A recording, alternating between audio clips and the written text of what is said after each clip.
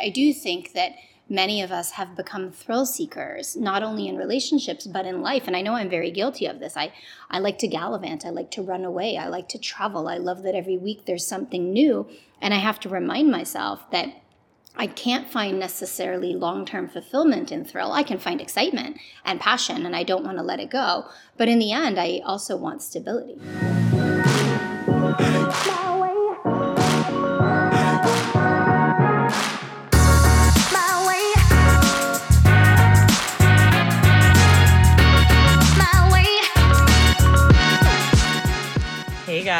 Hey guys, and welcome back to Herspective. Yay, how are you, babe? Good. It's winter now. It snowed. It snowed. It snowed. I can't believe it. I love it though. But yeah, it actually is kind of pretty, and I usually hate the first snowfall because I hate winter, but for some reason I woke up and I was okay with it. Maybe because my kids were so excited and they literally wanted to be outside at 7:30 this morning. So I can't believe you hate winter. Like, I get it because it's like becomes miserable. It's because I'm cold. I can't. Yeah. I hate being cold. I'm always cold. I'm a summer baby. I'm a Leo. Sun is my power sign. I live for the summer and the sun, but it is different now that I have kids that love going outside. So I appreciate it. It's so fun. Yeah. Anyways, so okay, I just have to say it right now because it's been like eating away at me all day because I'm sickened, but I heard something today and I have to talk to you about it and tell you because everyone needs to be on my level and I have to share my misery about this information. Oh my God, I was listening to the radio this morning. Again, gotta love our Toronto radio. Peter and Blake. Anyways, love them. Flow 99.35. So they're telling me. Quick shout out. Yeah. Anyways, so I heard today, and this is like such an injustice against women, but T.I., beloved rapper, everyone knows him, so great, takes his daughter, who is 18 years old, to the gyno every single year after her birthday to ensure that her hymen is still intact. What? I know. I cannot. I'm laughing, but it's not funny. I'm like laughing because it's like nervous. Because you're so uncomfortable. And sickened. Yeah. Like so uncomfortable. And I just wanted to say this out loud because everyone needs to know what the fuck is happening in the world. Like dads are taking their daughters and like famous ones and they're talking about it. It's so weird. Well, obviously, if he's doing that, there is an agreement between him and his daughter, and she has given him permission to do that, to invade her privacy so deeply, but... Okay, either he's, like, forcing her to, or bribing her, because no teenage girl is like, sure, Dad, please be so invasive as to get into my vagina information. Like, it's not appropriate. My dad's never even said the word hymen to me. My dad has never even said the word gyno to me. Like, if my dad ever said, hey, Jess, how's your hymen? I'd be like... walk away. How's your hymen hanging, Jess? Yeah. No, even better. Is your hymen still intact? Okay, we're done forever, Dad. Like, this is where we draw the line. Yeah. This is where we're done. Well, I mean, I don't know. I guess if she's cool with it, she's cool with it. I think it's terrible. I mean, if she just turned 18, she's an adult, so I don't really think he can do this any further. I would be interested to know how long he was doing this for, because, like, ew, but... And how long he's going to continue. When's well, an he appropriate can't continue. She's 18. She's an adult. Well, she's 18 now, and she still did it on her 18th birthday. So. Yeah, but I think this was, like, the final year. I need to believe that, okay? We're just going to believe that. Okay. Same. Let's go with that. Moving on. Done forever. Anyways, I just had Girls, to bring your dad this there. doesn't need to take you to the gyno to check if your hymen is intact, just in case... And guess you what? Weren't aware of that. When he's probably still, if he's that rich and this is about money, he's probably still going to give you the money. So don't even do it for that. Like, Jesus. Anyways. Moving on. Okay. Let me like cloud some hideous rappers news with a better rappers news. A better rapper. A better rapper. And news. Exactly.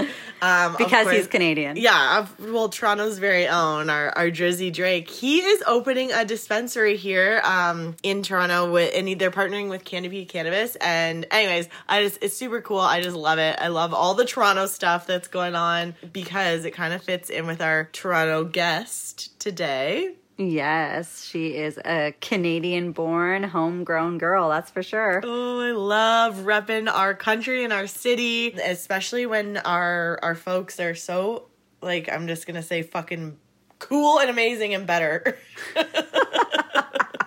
And we've lost every other non-Canadian listener we ever had.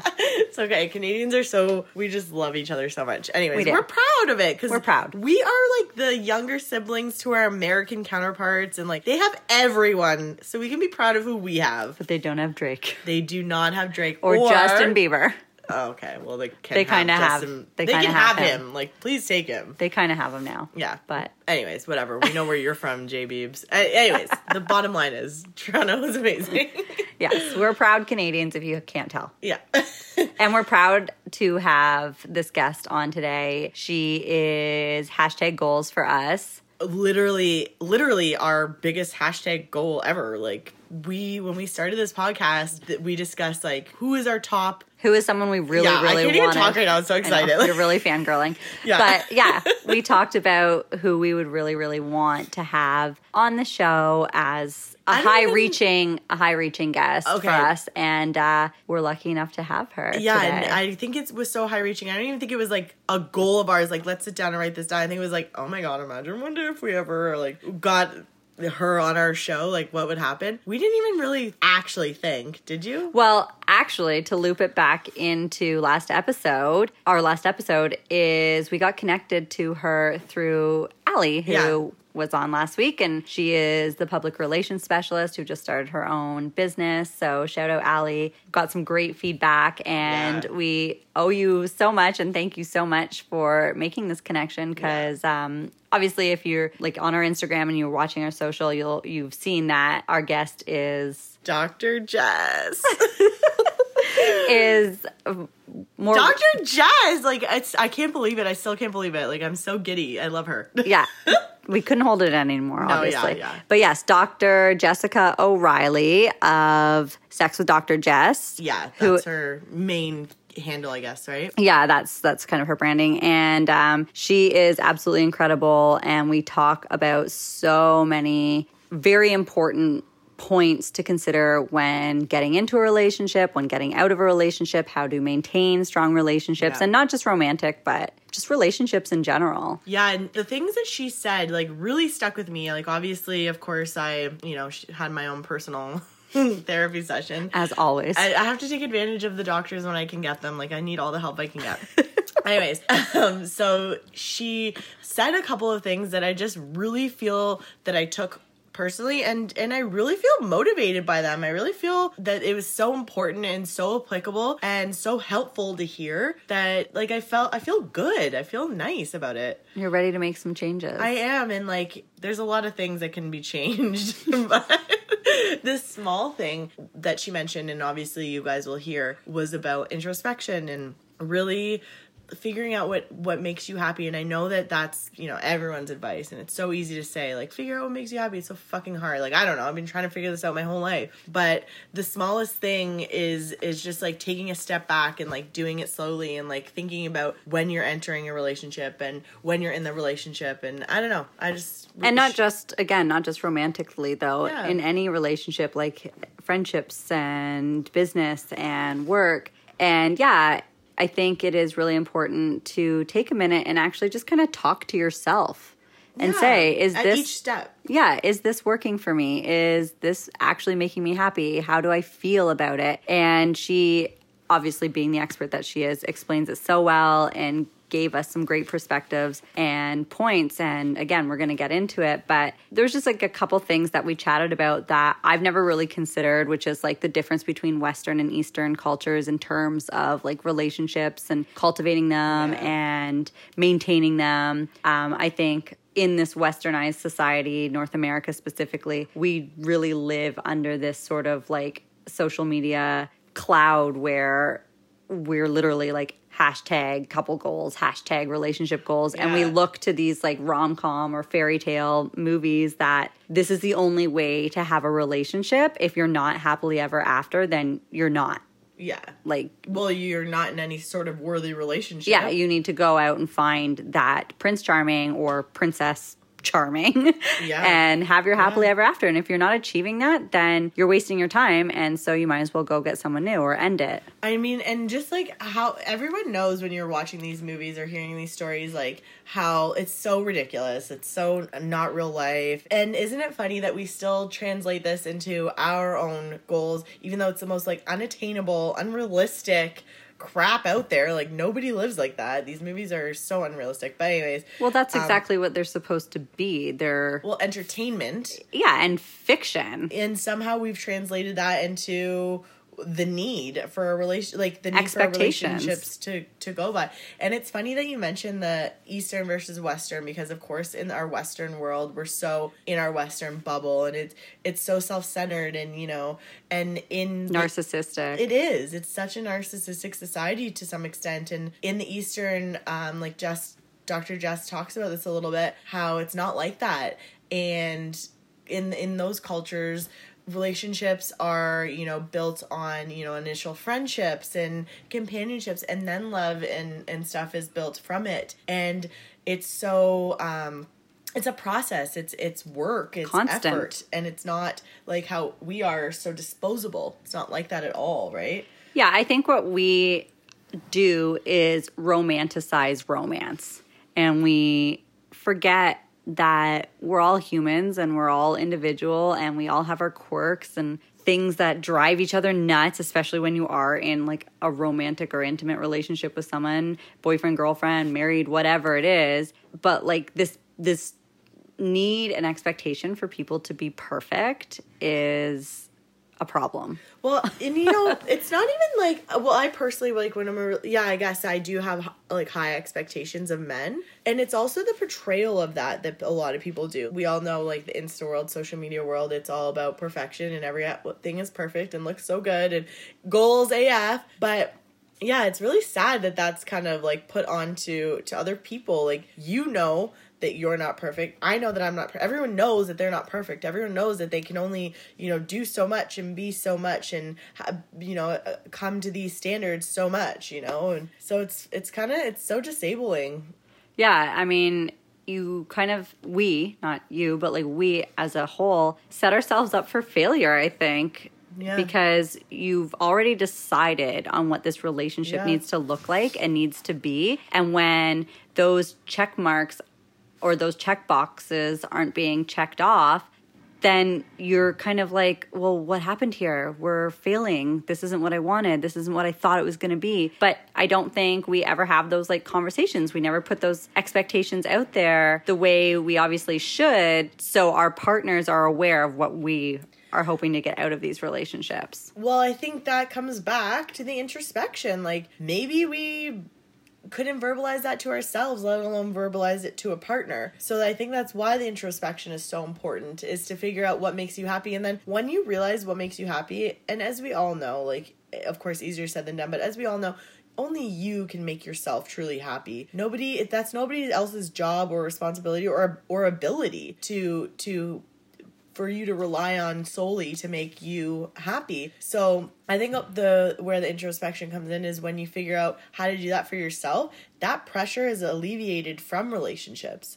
Yeah, I agree. And like you said, it is a lot easier said than done. But that was just something that we really took away from the conversation we had with Dr. Jess, because I think sometimes you just need to be reminded to just stop and listen to your inside voice, as they say, and actually listen to it though, and even like have a conversation with yourself, because we obviously don't do that enough. And I think that is maybe contributing to some of the difficulties that people are finding either getting into relationships or staying in relationships, because I do think we kind of expect the people that we start dating or are with to be mind readers and just like know. Yeah. And then when they're not delivering on what we've decided on in our own heads and never actually verbalized, we're like, what's bastards. Yeah, exactly. We're like, what's wrong with you? How did you not know I wanted 12 dozen roses today? Yeah, you're such a failure of a man. Like, Jesus Christ, Prince Charming would do this. He would just get it. Yeah, he would. I wouldn't have to tell him. Yeah, exactly. Prince Charming would know, but there is no Prince Charming. Some guy isn't going to come sweep you off your feet. And just like some magical fairy tale woman isn't going to come sweep some guy off his feet. Like, we have to get over romanticizing romance. Yeah, you're right. And if you think about it too in other aspects of life, like work, for example, careers are a huge part of your life. Same with your romantic relationships. Like, jobs don't just come and sweep you off your feet. Like, everything is work and effort and time. And why would you expect another person to not follow suit with that? Like, or why would you expect that aspect of your life, like your relationship, to be exempt from that role or all of that, right? Yeah.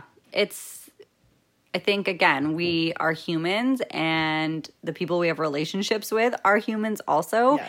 And we have to just allow ourselves to, like, be human. And I think that those were, like, two major points that we get to in the show is just introspection and acceptance and, yeah, allowing ourselves to be a human. Well, and something that Dr. Jess said too was about gratuity, and like obviously she'll say it, and we didn't have like a lot of time to touch on it very much, but oh god, I wish that gratuity was something that was easier to have or like to incorporate in life, and I do think that that's one of the most important things in finding happiness. So anyways, this woman is just so full of wisdom.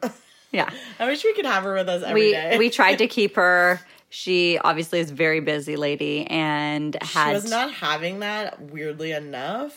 She didn't want to sit there and talk to us for 12 straight hours. Yeah, just but please be on the show. Yeah, we desperately hope that she'll be on the show again, and we're super excited for you guys to hear this episode. It's great. I think you'll learn a lot, and we definitely need to give Dr. Jess a proper introduction, as she has a lot of credentials and experience, and like, god, this woman's killing it. She is a Toronto-based sexologist and relationship expert. She's an author. She's a motivational speaker. She's a traveler. She is a podcast speaker with her husband. And can I reiterate enough? Like, she is our ultimate goals. She was the very first podcast we ever listened to. Oh my gosh, we're so lucky to have her. Here's a time where I will practice gratuity is having Dr. Jess on our show. Yeah. And, she also is on the Playboy channel, which you can stream. And we just wanted to shout that out since we just did a little Playboy episode. Everything is so full circle. It really is. We try and keep it that way. Yeah. But yes, I think without further ado, we're so excited and feel very honored to have Dr. Jess on the show. Happy to be here. Thank you so much. We're exciting. Very, very excited to have you here, and very excited to pick your brain a bit and hear your expertise on, I think, a topic that is causing people a lot of stress right now, which is commitment. Yeah, I think single people are stressed about it. Committed people are stressed about it. We're living longer than ever, so a lifetime of commitment is a lot longer than it used to be, right? And our options seem to be endless, and we have all these different alternatives to traditional monogamy, and I think the paradox of choice is that it can be overwhelming, but of course I believe that choice is a good thing. Well, I think you both are married and in committed relationships. So being the person that is single, I can definitely say that it is very overwhelming. And it's so scary. Like, the second I think I meet someone or I want to meet someone, I do. And I'm like, no, I can't. So please help me. Well, I think first and foremost, we need to ditch the romance. I think that, Western notions of romance tell us that we're supposed to find the one, that this person is supposed to fulfill every single one of our needs. And it's supposed to be exciting. It's supposed to be a friendship. You're supposed to be partners in every possible way. And I think that our expectations are unrealistic. And then I think the second piece is this notion of relationship goals. The Insta-filtered, super shiny, perfect relationship has become a status symbol. And the status symbol is, let's be honest, it's fake. Behind every happy couple is, fighting, very uncomfortable conversations that bring them to that happiness. It's not, this beautiful climb to the peak. It's a jagged back and forth switchback trails. That doesn't mean that it's miserable, but it requires effort. And so I think that part of why folks are becoming so picky, for example, is that their expectations aren't so realistic, right? There's this notion that, I'm going to find the perfect person. And you don't find perfect partners, you become compatible. And romance says, we're going to be there for one another no matter what. Nothing can go wrong. And the reality is a lot can go wrong, and you will hurt each other, and you will need to forgive. So most people are, I guess, like running away the second that those troubles happen. Is that what you're thinking or seeing? Yeah, I think many people have this expectation that if you find the right person, you won't struggle or there won't be these challenges. And so when they see a glimpse or even a glimmer of challenge or problem or discomfort, you're right, they turn away and say, oh, this just wasn't meant to be. No relationship is meant to be. There's nothing magical or mystical about it. You don't find a soulmate, you become soulmates, and it requires ongoing effort. It's not a one and done conversation. I come from a sex education background, and when we look at young people, we used to discuss having the talk. There is no such thing as the talk. It is an ongoing conversation from cradle to grave when you talk about relationships and sex. If you have a conversation once, you're only reflecting your feelings, your perspectives, your beliefs at that moment in time. It's like taking a picture and saying that's what you look like. But you don't look like that all the time. You don't get that same angle. You don't have the same lack of wrinkles. You change over time. And so all conversations have to be ongoing. I just have to say an amen to that. But also just going back to you're saying that it doesn't just happen because you want it to. Do you think, though, that it has really shifted because of things like social media, dating apps, where it wasn't as much of a challenge to get into a relationship or find your so-called soulmate?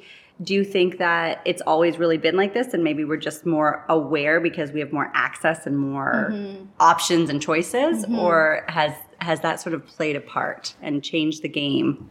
Well, I think technology both shapes and reflects culture. So the desire for all these options has always existed, and the technology fills that need. And then this, cyclical or circular response is that it also continues to fuel that need and create additional motivations to, look for something new, look for something shiny and exciting. And the beginnings of things are always more exciting. Your first day on the job is more exciting than your 100th day on the job. Even coffee with a new friend can be more exciting than coffee with a friend of 30 years. Does that mean that new relationship is more valuable or more fulfilling? No, it's just more exciting.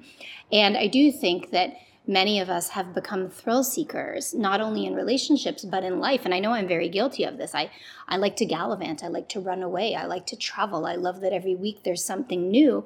And I have to remind myself that I can't find necessarily long-term fulfillment in thrill. I can find excitement and passion, and I don't want to let it go. But in the end, I also want stability, right? And that's, a typical entrepreneur profile. For example, if you have entrepreneurs listening, there's this thrill-seeking, risk-seeking motivation, and we often find that in our work, but then we expect our partners to be the stability, the predictability, the comfort that all humans desire. And that's not always fair to the partner because they also want a thrill. They also want passion, and they want it with you. They don't want you to, and I've fallen into this personally where I go out and my job is super fun and exciting, and then I get home to Toronto for a couple of days and I just want to sit on my blue couch in my jogging pants and I don't want to do anything. And that's not always fair to my partner, who perhaps has been at home. I mean, he's not sitting at home, waiting for me, or he has his own thing going on. But, we have to consider, how do we inject passion? How do we inject risk? How do we balance the need for comfort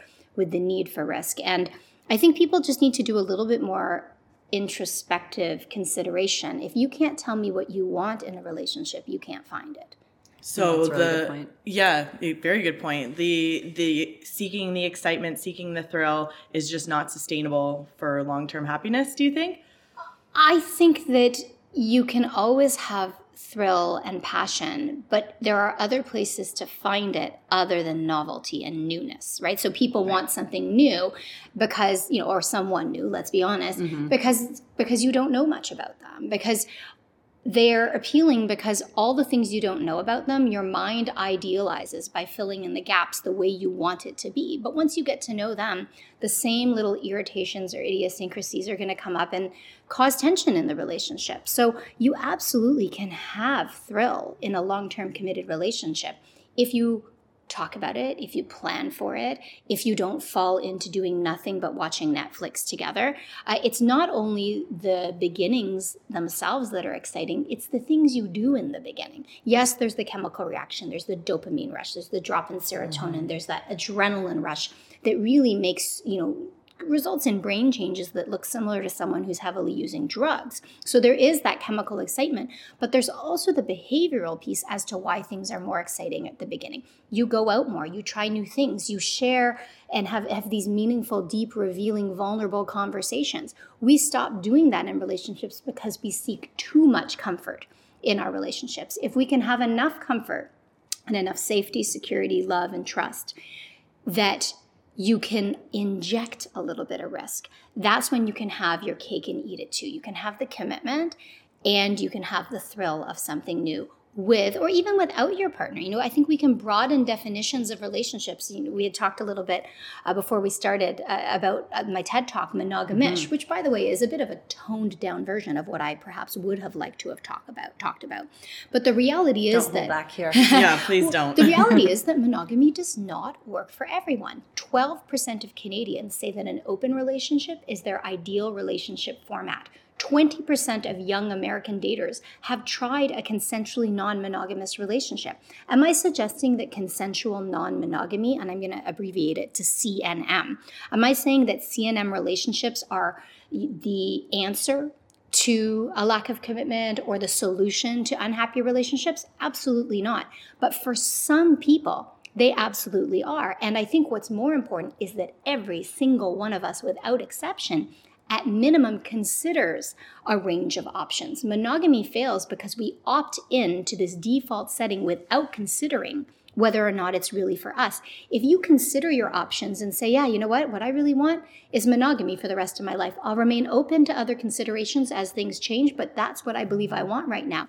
If you've made that consideration, if you've spent some time thinking on this topic, you're more likely to succeed. If you just sign up for monogamy because it's the next step, you started dating in college, you moved in together, you might as well get married, have a kid, that's when it fails because you didn't make a conscious decision. You didn't look at the relationship buffet and choose the right plate for you. You just took what was handed to you. Right. Yeah, I think that is a huge factor. And I think for me, that would tie into the fulfillment side because once you've decided to be in a committed monogamous relationship, one or both partners expect that their partner to fulfill them in every way. Like they need to be their entertainment. They need to be their confidant. They need to be their fun, their passion, their stability, security, their business partner, Their sex, their co-parent. And then I think if you have a partnership where one is expecting that more of the other, it is pretty much a recipe for disaster. And because then that other person is like pulling away, like, oh my God, I just need a minute. Like I feel suffocated by you a little bit. Yes. And then, balance. Then whatever may happen, the relationship fails or like you seek things elsewhere. And then you have to try and come back to figuring out why the breakdown happened. And then the conversation sometimes can be too little too late, I think, when it's like, well, I couldn't be your everything. And that's even if both people want to have that conversation, because a lot of the time now people are like, no, it's not working, it's done, next, right? Yeah. So even if people want to even go there. But here's the thing. The problems you face in relationships, with the exception of people who are dealing with, abusive partners, the problems you face will follow you around because they're your problems. Yeah. People will say, oh, I attract a certain type who does this thing. Like I might say, oh, I'm always attracted to someone who's emotionally unavailable. Okay, let's not put it on the other people. If 6 of your partners, you perceive them to be this way, it is either your perception, perhaps even your behavior. So, our problems are our own and they won't change because you change relationships. Similar to business, to work, you can say, oh, well, I'm dealing with difficult personalities at this bank, so I'm going to go work at another bank or another company. You don't think there's difficult personalities or what you perceive to be difficult personalities everywhere, right? The grass is always greener until you actually get on the other side. So I think we need to find a balance between not staying in relationships that make us miserable, but also committing. If there is a miserable moment or a difficult time, you have to work through it. You don't get to go around it. You have to work through it. And this is the bottom line, and people hate this. Relationships take work. Now, I say work because I love my work. So I've noticed people have said on my podcast, when you say it's work, we don't want to work. Okay, it takes effort. It doesn't just happen. Nothing in life happens by sheer luck, right? If you want to be healthy and fit, You have to make plans, adjust what you eat, how you work out, how you sleep, your mindset, how mindful are you. You have to make behavioral and attitudinal adjustments to achieve whatever goal it is you're looking to achieve. If you want to make a certain amount of money, similarly, you have to perhaps do some schooling or do some planning or network in certain ways. It doesn't just fall in your lap. And it's the same thing for relationships. We spend so much time and money investing in weddings and not enough in relationships. And I'd love to see people stop spending and planning on their weddings and just spend, whether that be time or money on therapy, on the relationship itself. Because investing in the startup phase of something is a waste of time if you are not going to continue to invest. Again, like, so I teach this marriage as a business program and how business practices and business acumen apply to relationships. Your AGMs, those check-ins, those monthly board meetings or quarterly board meetings, showing up on time, giving your partner your full focus, adapting, problem solving, strategizing. All of these are things we need to do in our relationships. This morning I was talking to about a couple who they're fighting over how to spend the holidays, with whose family and how much time. And I said, you know what, let's do a draft. Let you make a list of the different places you want to go. I want to go to my mother's on the 25th, or I want to go to my brother's-in-law on the 23rd, or I want to sleep over. Make a draft list and then take turns choosing from that list. And people say, you're unromantic, Jessica. Yeah, I'm hella unromantic. Romance is something you can cultivate, but romance will not keep you together. Yeah. It will not lead to fulfillment. It can feel good for a moment, but it is often a Band-Aid solution. I'm not saying that romance isn't alluring, but it is not the foundation for a lasting, happy, fulfilling relationship. I think the problem with the idea of romance is because we all want it, and we are surrounded by it, because you see it in snippets, you see it in TV, you see it in movies, you see it on social media. And then you think that is supposed to be what builds a relationship. And then when you have moments of no romance, you're like, well, this obviously isn't working. We're not meant to be together. Yeah. People don't consider that it's supposed to be like a special moment. It's not continuous. It's not constant. And I don't know how you learn that though. How when you're starting in a relationship and it is romantic and it is fun and it is exciting, and then it's not, people probably don't know how to understand where the, why the breakdown happened and where the loss was, because we were so romantic and then we just weren't. How do you teach, or for people that are maybe starting a relationship, how do they learn how to understand that side of it before they get into it? The romance will not just be there all the time. Well, first and foremost, it's your behavior. The romance doesn't go away like sparkle dust that evaporates into the air. You stop doing things. And, I like the notion of romance in so much as romance involves making your partner feel important. Because that's really what it is, making them feel special, making them feel cared for. And I think you should be doing that every single day. But our Western notion of romance is so over the top. And it comes from pop culture representations of relationships and what it looks like. These effusive expressions, these dramatic over-investments in big things like chartering a helicopter and planning this romantic meal.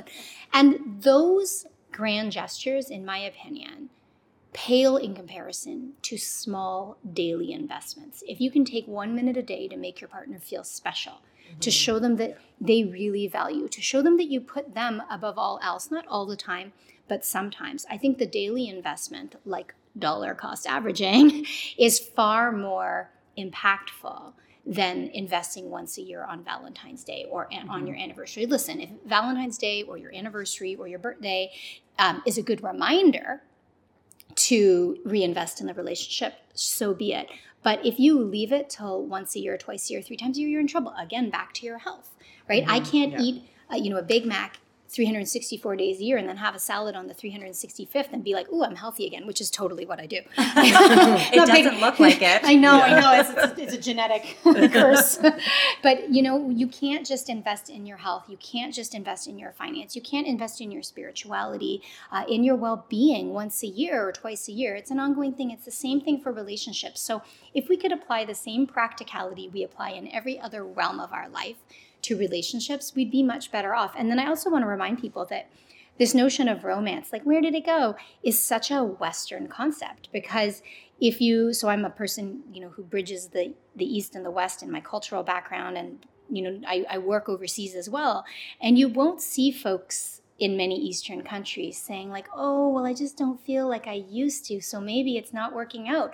Because oftentimes relationships begin as friendships, and then you cultivate the passion, you cultivate the romance, you cultivate the attraction. It's not just a thrill. It's that, happens because it's new and unknown. It's something that you invest in. And maybe that sounds a little abstract, so I can give some examples. One thing I suggest is that people do a 60-second favor for their partner every single day. So that might be bringing them a coffee. That might be giving them a hand massage just for 60 seconds. That might be, some people say they butter the toothbrush. If they get up before their partner, they put the toothpaste on the toothbrush. I mean, that's a silly thing. I wouldn't like that because germs and everything, but other people are into that. It's just sitting there for how long? or maybe you clean their laptop screen, or maybe you gas up their car, or maybe you peel them an apple. These are small things. And if you do not have a minute a day to make your partner feel important, you don't have the time to invest in a relationship.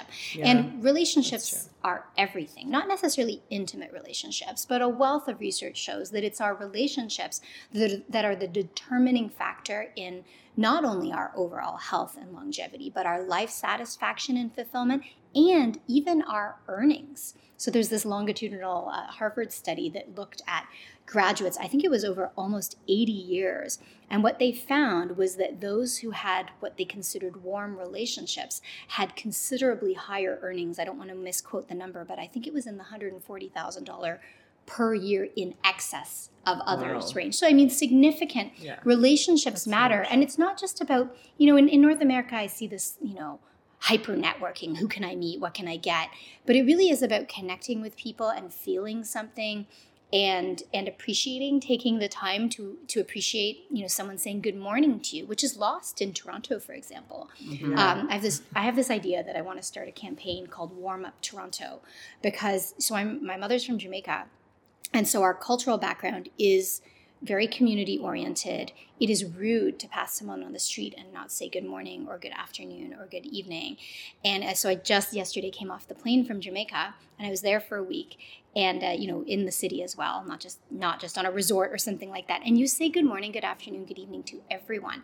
And it's funny because I got off the plane, and on the ramp in Toronto, there were a bunch of people, with wheelchairs and with clipboards and whatnot. And I nodded and said hello, and I was like, oh, I forgot, we're back in Toronto where no one acknowledges you. You're like a weirdo if you start talking to everybody on the street. Yeah, and I don't want to say that it's rude or cold, because I know that that's a cultural judgment. But from my perspective, I wish I had more of that connection. When I walk down the street on Queen Street and say good morning to people, I don't want them to look at me like I'm trying to eat their child or look away. Yeah. And I There's no money. Yeah, I want to be clear. I'm not suggesting people owe anybody anything. I know that, like, for example, there are men that I wouldn't want to say hi to because I feel intimidated or because you're worried about being hit on. Mm-hmm. I understand there are plenty of reasons to keep distance as well. And I would like people to consider just connecting with more people, because the research shows that it's not only our intimate and familial and friendship relationships that affect our well-being, but even our daily interactions with people that you might see as periphery or even inconsequential. But the way you talk to the person who makes your coffee in the morning, the way you connect with the lady who serves you your sandwich in the cafeteria every damn day, those are real relationships. You may not be sharing your vulnerabilities with them, but I think those interactions matter. And I think if you can be a little bit more mindful of those relationships, you might find that you're more mindful in dating. And I know I've taken us on a tangent here, but just my soapbox. Here's my TED Talk. Say hello, Toronto. Yeah. Yes.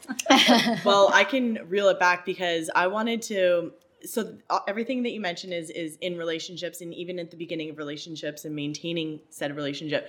But what about even before that part where you've met someone, and I'm guilty of this, and this is what I wish that I didn't do. It's I think a horrible habit, but utilizing them for like you mentioned, the dopamine rush. Mm-hmm. So I'll and like also you mentioned building them up, and they have this like I'm so enamored by them initially.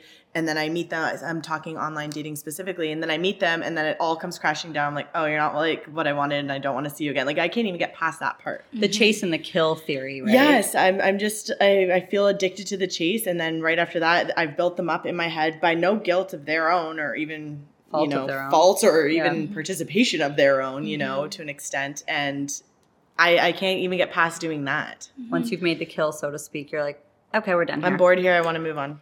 How long are you spending chatting online before you meet in person?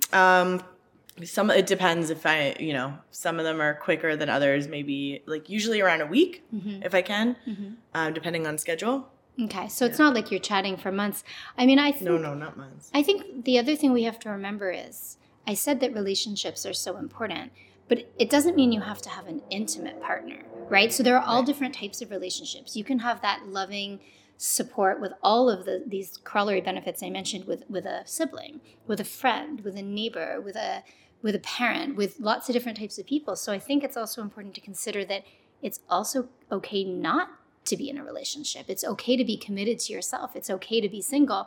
And it sounds to me like you're enjoying being single and you're enjoying the chatting. And I think that's okay too, as long as you're honest with yourself and honest with other people. If, on the other hand, you said to me, no, what I really want is to find a committed relationship, I think I'd challenge you and say, is that really true? Because you're doing this thing that tells me otherwise. But I also think that's okay. There's not one way to do it. Some people thrive in a long-term committed relationship, and some people thrive in other types of relationships. And when I talked about the choice that we now have, I think that's a really important thing to emphasize, which is that you don't have to be in a committed relationship. You don't have to be in any relationship. You have the option to have multiple partners. You have the option to practice ethical, consensual non-monogamy. And I'm glad we're having these conversations. I think that you talked about this kind of fear of commitment. I think many of us watched our parents either break up or watched our parents be unhappy together or watched our parents kind of bury these very serious issues. And there is a generational distinction with younger people not only realizing that they have more options, and I have no criticism of that whatsoever, but also realizing that we have to communicate openly about our feelings. And sometimes it's hard, and sometimes it sucks, and sometimes we suck at it, but we're going to try. And I think this has to do with the slow eradication of gender norms as well, because when we talked about the burden of fulfilling all your needs falling on your partner, oftentimes in a heterosexual context, we see the emotional burden being entirely borne by a woman. And if she has a male partner, so again, I'm talking about male-female couples here, oftentimes a man will have no other emotional outlets. They don't see a therapist. They don't talk to their friends. They don't express themselves emotionally to anybody except that one single partner. And the burden of that emotional labor can be overwhelming. It can be too much. Now, again, there are many exceptions to this, and I'm not saying that all men function this way, but what I'm seeing with younger folks is that so many folks of all genders are more open to expressing themselves rather than lashing out, rather than withdrawing, rather than becoming aggressive. They'll say, you know what, this makes me really uncomfortable. Let me think about how this is on me emotionally, and then let me explain how I'm feeling to my partner. And so I think that even though we are seeing fewer long-term committed relationships, even though we have, data suggesting that marriage is on the decline, I think it's important to note that divorce is also on the decline. And more importantly, because I'm not concerned about how you commit or when you break up, more importantly, I think we're seeing more meaningful relationships in the relationships that exist. And so if that means there are fewer relationships, but the quality of those relationships is higher, I think that we're on a good path, because it sounds to me like it's better to not be in a romantic relationship than to be in one that doesn't bring you fulfillment, or in fact that brings you distress. And so I think when we worry, we always like to look at the next generation and be critical. They're not getting married, they won't commit, they're having all the sex, all this jazz, which by the way is not true. Young people are not necessarily having more sexual partners than their parents when we look at the data. But I think that they're really helping to shift the quality of relationships. And I see that as a really good thing. So I think not committing is a valid choice as well, especially if you're waiting to commit to a great relationship. Now, having said that, I'm seeing dating criteria that's just so concerning to me. like, oh, he has to be taller than me, or she has to have this type of job, or, he has to be into this, or she can't be a vegan, or all of these different parameters that, really don't affect the way you connect intimately, don't affect how you feel about yourself, because I believe that's the measure of the relationship, is how do you feel about yourself with this person? And I live by this 99 rule. What will I care about when I'm 99? Am I going to be lying there next to you, the love of my life? We spent this lifetime together, ups and downs, and be like, ah, man, I wish you were taller. Yeah. Right? Or I wish you were broader, or I wish you were skinnier, or I wish you were fatter. Come on. Those are not the things that bring us fulfillment. And people are going to say, well, what if you're just attracted to one thing? Sure, but I think we really need to deconstruct why we are physically attracted to certain things, and why certain body types and aesthetic elements are held up in a higher regard than others. Like we have Eurocentrism in there, notions of what beauty should be. We have, notions of gender, what should a woman look like versus a man. And of course, with younger folks acknowledging that gender occurs along a spectrum, we're seeing these eradicated. So I'm really hopeful. I see technology, as much as I am concerned about our distraction and lack of mindfulness because of technology, I also see its many benefits. I see relationships significantly enriched by technology. And I think the other thing as humans is we have to stop blaming outside sources like technology and start looking at our own behavior, because my phone isn't the problem. It's what I do with my phone that is the problem. Yeah, I definitely think that on the surface, it's hard to accept that maybe you need to be more introspective, and you need to look at yourself and be like, okay, well, why am I even feeling like this? Or why have I done this behavior? Or why do I want these other things, or have these expectations, and putting that on my partner or potential new future partner? And it's really hard to look within, because it's so easy to blame everything else. It's so easy to be like, well, there's 1,000 million people out there. I could have my pick. And and then we do have these unrealistic expectations. And I don't really know where that came from, because looking back, I don't remember thinking my potential boyfriend or future husband needed to be this, and this, and this. It was just I just want to like them. I want to be attracted to them, and I want to have fun with them. And now you see people being literally one of the major things for a lot of women is minimum 6 feet. Oh, really? Where did that come from? Oh. Yeah. And then a lot of men have these unreal expectations of women being you better look like an Instagram model, or you're not good enough. So I wonder if it's people thinking also how it represents them. I need to be with the tallest, hottest, fittest, most successful man, because that makes me better. Right. I look better. I have more value, and vice versa for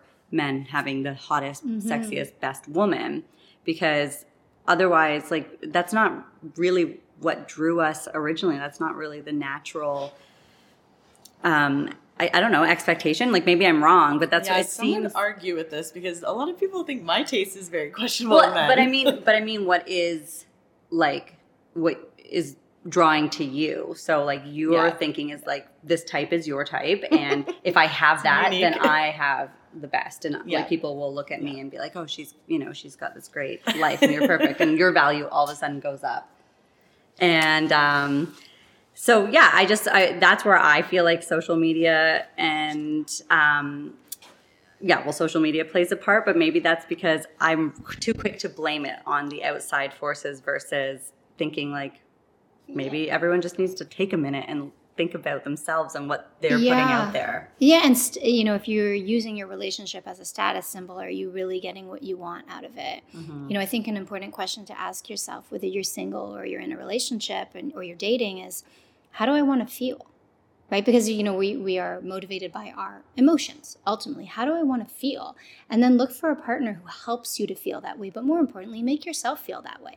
That's the other thing. When we want something, we expect our partner to deliver it, when we don't realize that we are the ultimate determinant of what we get in life and how we feel, right? So I can say, oh, I want someone who makes me feel really loved. But if I don't make myself feel loved, if I don't surround myself with other sources in my life that make me feel loved, one person is not going to make me feel that way. So ultimately, it starts with yourself. If you're not in a good space internally, you just can't really have a great relationship, whether it's romantic or just even a friendship.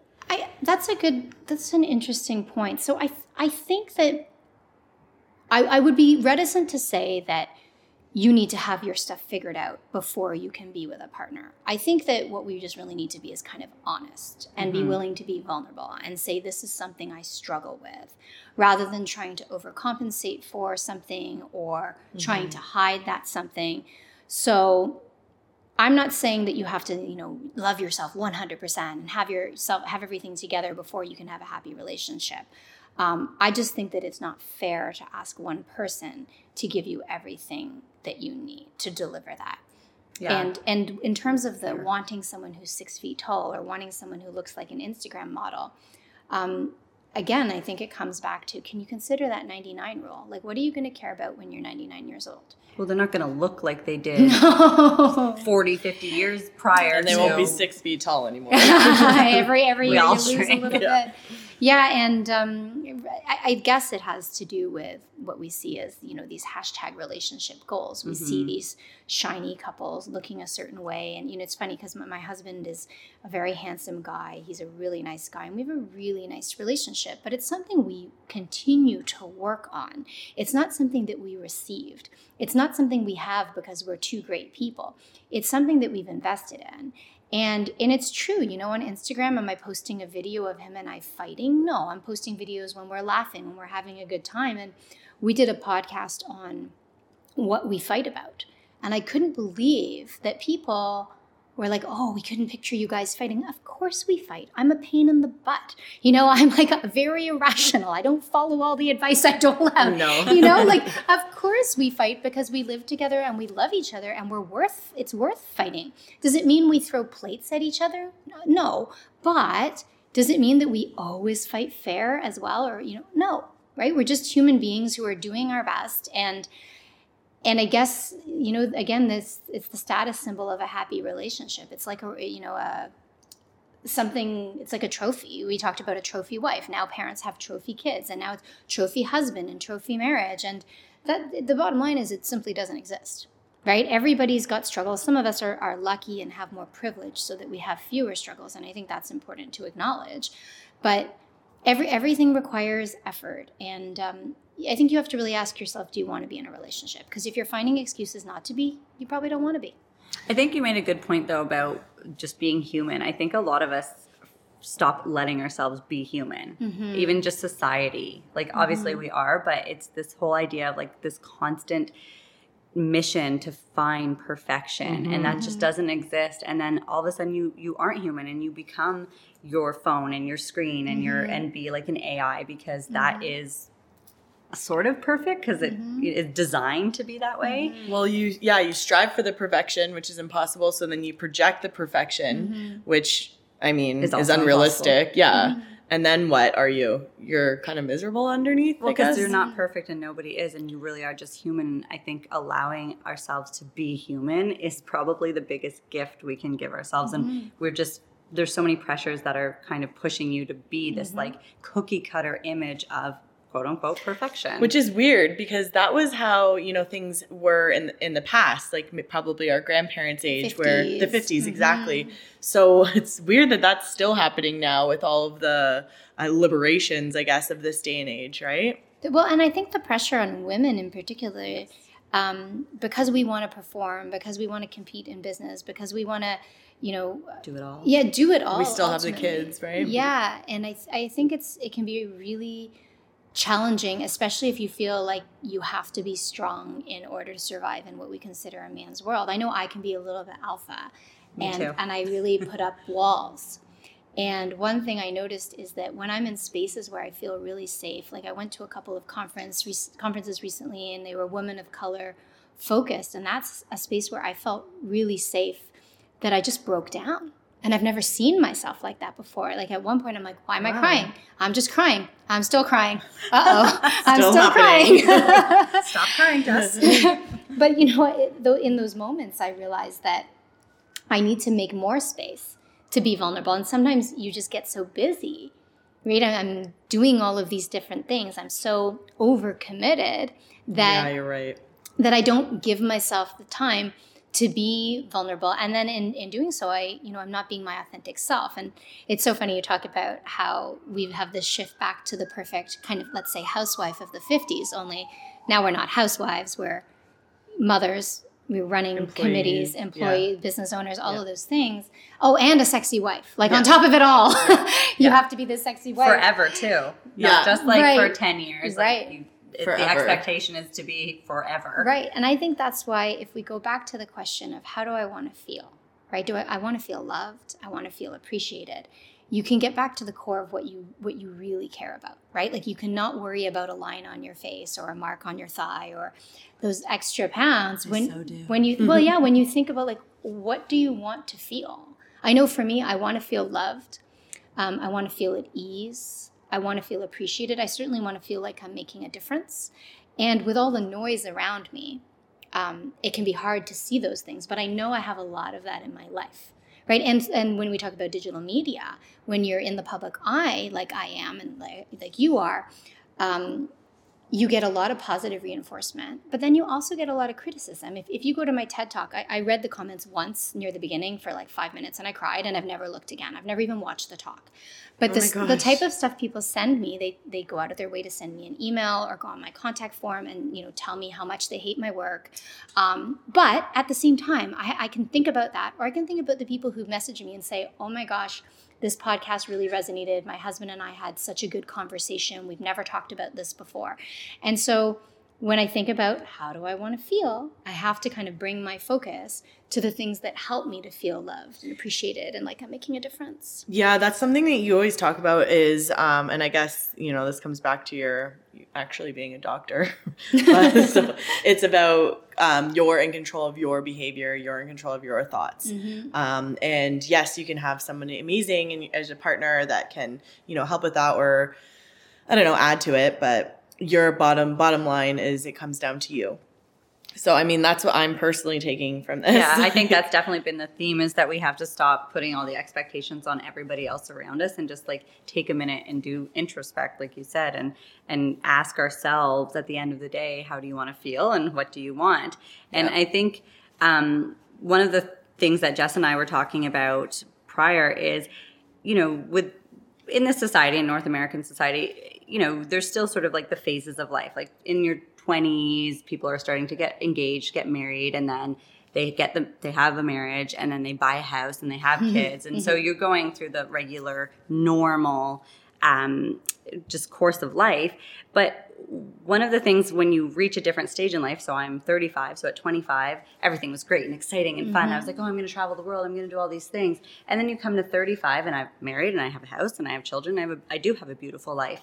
But then your mindset starts to shift. And you think like, oh, well, I didn't really get to do this, or I haven't finished pursuing that passion. And then you start to kind of put that on your life or your partner and being like, well, it's your fault. I'm resentful now. Mm-hmm. So my question about that, though, is how do you teach yourself or train, or where do you get the resource at that 25-year mark to be like, okay, I'm looking like I'm going to get into this relationship for a long time, probably, hopefully, maybe forever. I'm going to have a family. How do I know how to manage my feelings 10 years from now if I start to feel differently? 20 years from now. 20 years from now. You mean if you want something different? Yeah, like if maybe the feelings change, or... How do you prep for being in that long-term commitment? Well, I think you have conversations from the get-go about what you value and what you're feeling. Yeah, I wish I could always go back to people's premarital or pre-commitment, pre-moving in together relationships and have them have conversations about money, about travel, about kids, about family, about professional priorities, about their emotional literacy. I think these are conversations that you can be having from when you're 6 years old at an age appropriate level. And then really it's never too early in a relationship to talk about these things that are tied to your personal and familial and perhaps religious or cultural or ethnocultural values. You have this course, these 50 exercises you do with your partner. And some of them are kind of fun. intended to induce passion, but some of them are about serious conversations, ongoing conversations. So how do you prepare yourself? Yeah, because at 25, how do you know you even should have that serious conversation? How do you even know about that serious Because conversation? you're on a high at 25, you're thinking like, we're so in love, we're romantic, and it's just like this fiery, exciting relationship, and then life happens. Right. And obviously you change that. So then you still have that expectation, like, what happened to us? We were so happy and vibrant, and now we're not. And Well, it's like, you can change things about your life. Like, for example, what I see with parents is that they get so into their children and so into raising trophy children that they believe they have to do things that they don't actually have to do, right? You're driving across town because they must go to this one specific ballet school, and you're up 5 days a week because they must train with this specific trainer. Listen, our parents didn't do all of that for us, and somehow we survived, but there is this pressure to do everything, and you can blame it on culture, but ultimately it's on you, right? Like when you say you need to do something, do you really need to do it? Or what are you saying? I value this and I choose to do this, right? So if you're going to value and choose to do something, hopefully you also appreciate that you can do it. Whereas if you're doing something with resentment, stop doing it. Right. And if let's say you're 35, so simple. If you're doing something you're 35 years old, you've got your kids, you feel you missed out on travel. Well, guess what? You can still go do something. Can you go to, Africa for a month? Probably, maybe not. Perhaps not, depending on your Definitely budget. not. I won't be. Yeah. But there are still things you can do. And also we should be really, I live in I'm very lucky, feeling really grateful. Like they talk about the practice of gratitude, and I don't know if it's because I grew up in Canada and my mom came from Jamaica, and I see what the standard of living is in Jamaica, but I always feel grateful, like every damn day, every sip of good wine, every like delicious sandwich, every good coffee. I know how lucky I am. And so I do think and I don't know why. That's amazing. It's not really something I have to practice. Like I know that life is good. I know I have a nice life, and many people in North America don't realize how much we have. We take it for granted. Well, We do. even the And we smallest don't- of things, like being able to see. Nobody really sits there and is like, I'm so grateful for my eyes. But Yeah, we it don't is. respect what we have, and because we're constantly looking for more and better. Yeah. And we Never. do things mindlessly, right? I Absolutely. went for a swim the other day. So I'm not a swimmer, but I decided I was going to try and swim a mile very, very slowly, like a turtle getting blown around by the waves. And as I was doing it, I'm getting very bored because I'm psychologically weak. I'm physically strong, but I'm psychologically weak doing this swim.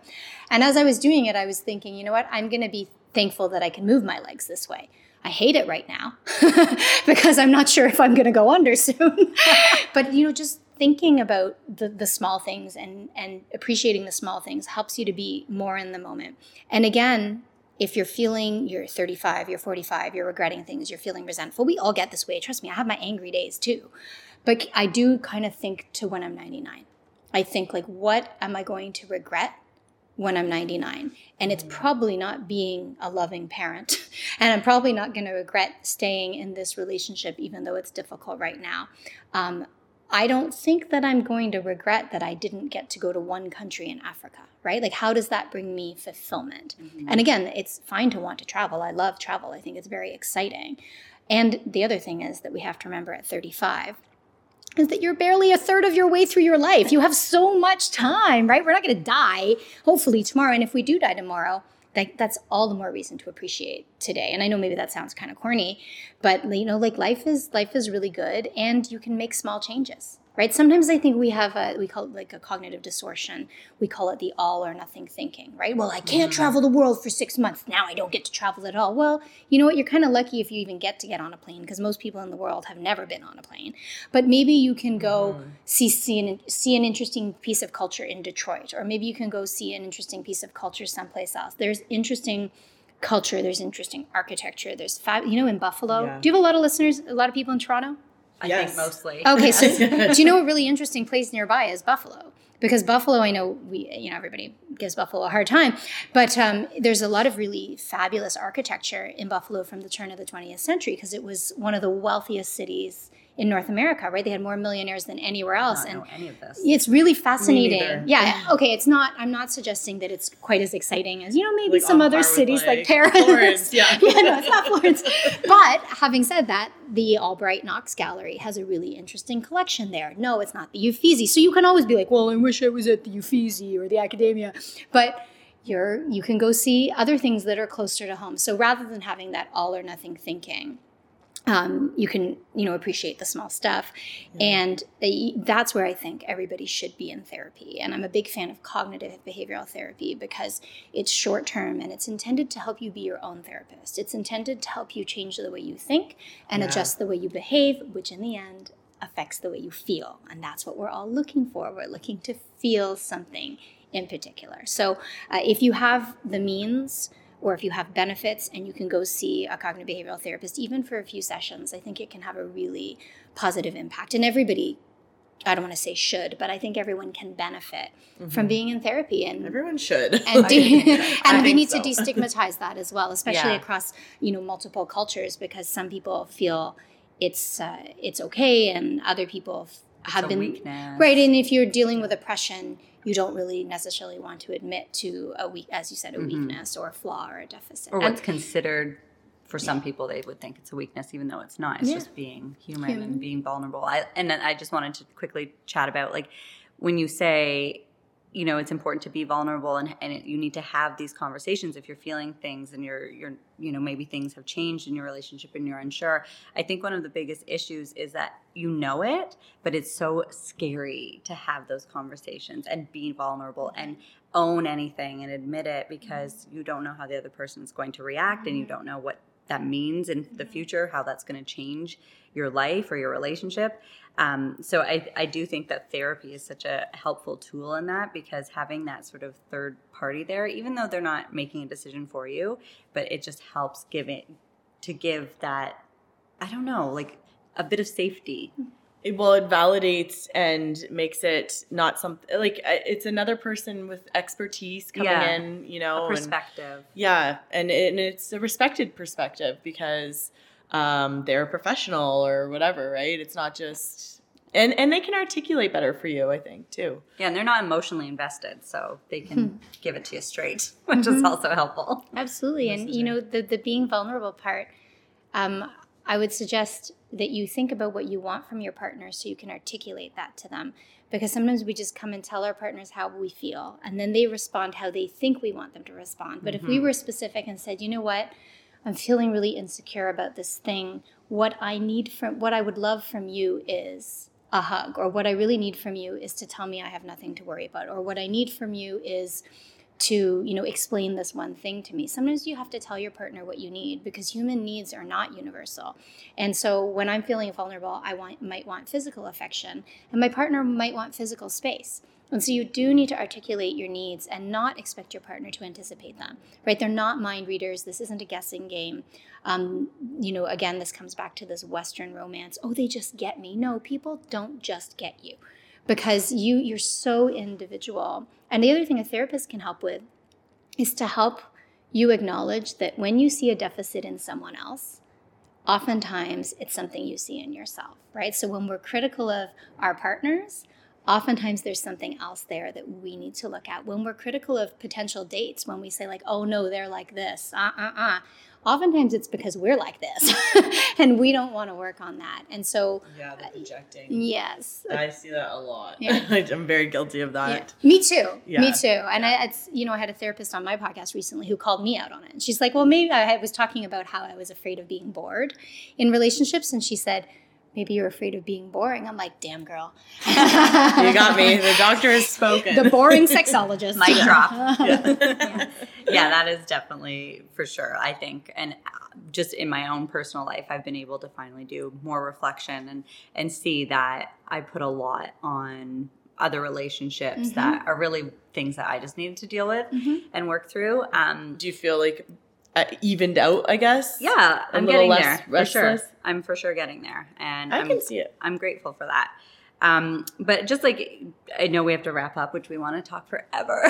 I know. Can you be our constant guest? Maybe on every other week. But just in terms of like back to dating and the social media sphere, what do you think is going to happen in the future? Like, how is this going to affect everything? Because you said that the stats are showing maybe less long-term marriages, but more fulfilled and happier marriages, but less divorce at the same time, and then maybe less relationships or romantic relationships or committed relationships. But do you think that social media and dating apps are going to play any real part in the future at all, or it's just another sort of trend?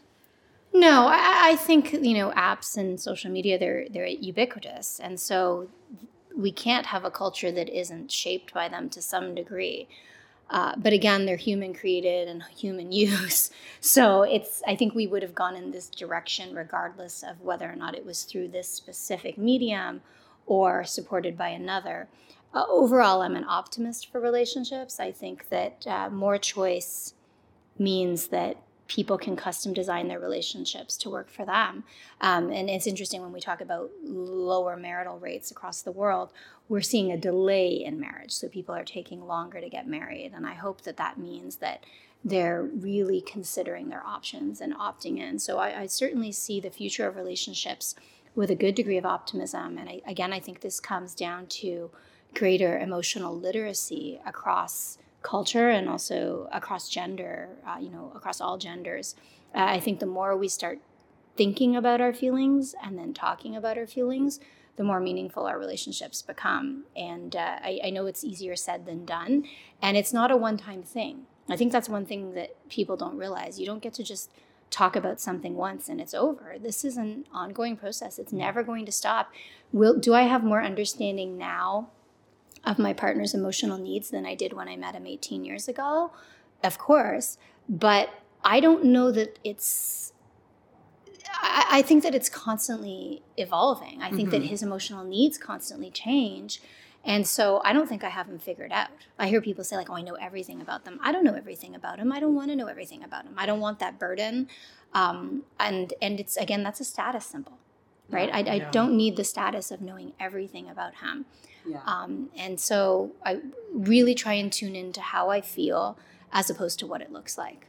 And I think evolution is key. Like we're supposed to evolve. So this idea of needing to find one way of being and staying in it because that feels good in the moment is unrealistic. And I'm glad that I embrace evolution more now because I was for a long time stuck on this, like, oh, I have to stay in this happy little box. And now it's like, no, I'm excited to grow and change and see the changes and have that in my life. Life is fluid, and trying to make a relationship unfluid is, impossible. setting you up for disaster. So awareness, introspection, and giving giving yourself permission to just feel okay with where you're at. Yeah. Right. I think I'm always afraid that my work will put pressure on people to do everything, be everything, do it right. Do cognitive behavioral therapy, change the way you think. No, I mean, a little bit at a time. Yeah. Baby steps. Yeah. You're human, and we're all kind of just figuring this out. Awesome. Oh, Dr. Jess, thank you so much. My pleasure. Thank you. Great way to close. And please tell our listeners where they can find you. Sure. sexwithdrjess.com and Sex with Dr. Jess on all social media. Awesome. And my podcast, all that. Great. Yeah. We love you. Thank you so much. Thank you. Thank you.